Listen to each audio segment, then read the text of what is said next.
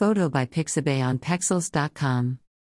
Sometimes we get buried trying to stay afloat when our brains are fighting the constant fatigue and the brain fog sets in. Sometimes we have to not fight it and go to bed. It's self-care. It's frustrating, but we learn that if we keep pushing, we may end up doing more harm to ourselves, and then recovery is even longer.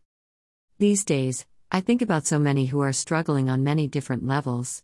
The world is a different place right now, for all of us, whether we have dementia or not.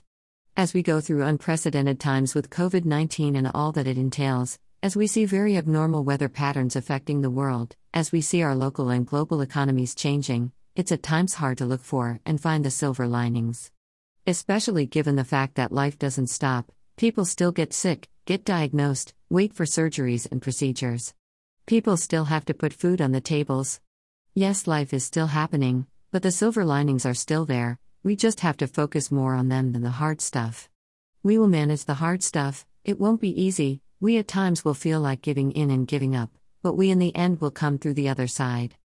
What we can hope for is that as our new world emerges, it's a little softer, a little kinder, that we see those silver linings and grasp onto them. The simple things, like being able to hug your children, to go for a walk or hike in the woods, go for a bike ride, enjoy the sound of children's laughter, enjoy each other's company. Take more time to help each other, help the neighbors, check in on those you may not have seen or talked to in a while.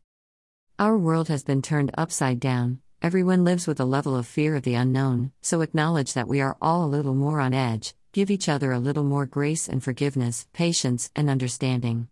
Something as simple as a warm hello can make the difference in someone's day. It's true that kindness matters. I talk to many, and most if not all are feeling just a little off. Some can't identify why. Others feel like they are on such unsteady ground, they don't know how to maneuver through it. Staying connected is harder with social distancing, but we should still be reaching out. Have a social distance coffee in the park. Don't be afraid to open up and share the fears, worries, and concerns.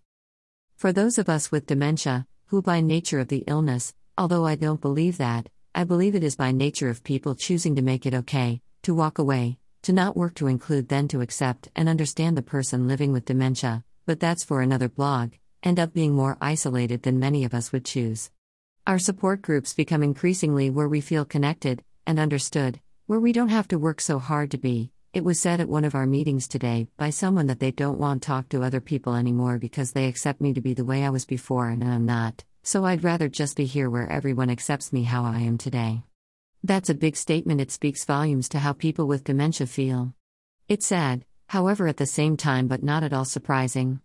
Those of us that do a lot of advocating are often heard to say, I have dementia, but I am not stupid.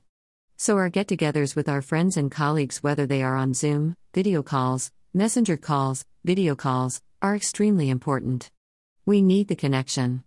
The loss of our ability to go to conferences and to work with the various research groups we work, which provided us stimulation, purpose, and social interaction, all ceased, so our actual social interaction, face-to-face, for many of us is very, very limited. We must keep striving to stay connected during these coming months, even though things are challenging us. If there's one thing that those of us living with dementia are good at, it's adapting. And adapting to an ever-changing world at the moment doesn't have to mean bleak and despair. We can and should look to the silver linings, things like our DIE online support groups, and webinars, and most are learning Zoom. We have been using it for many things for a long time. It's one instance where we don't have to adapt, we are already there. Silver linings, just look, they are there.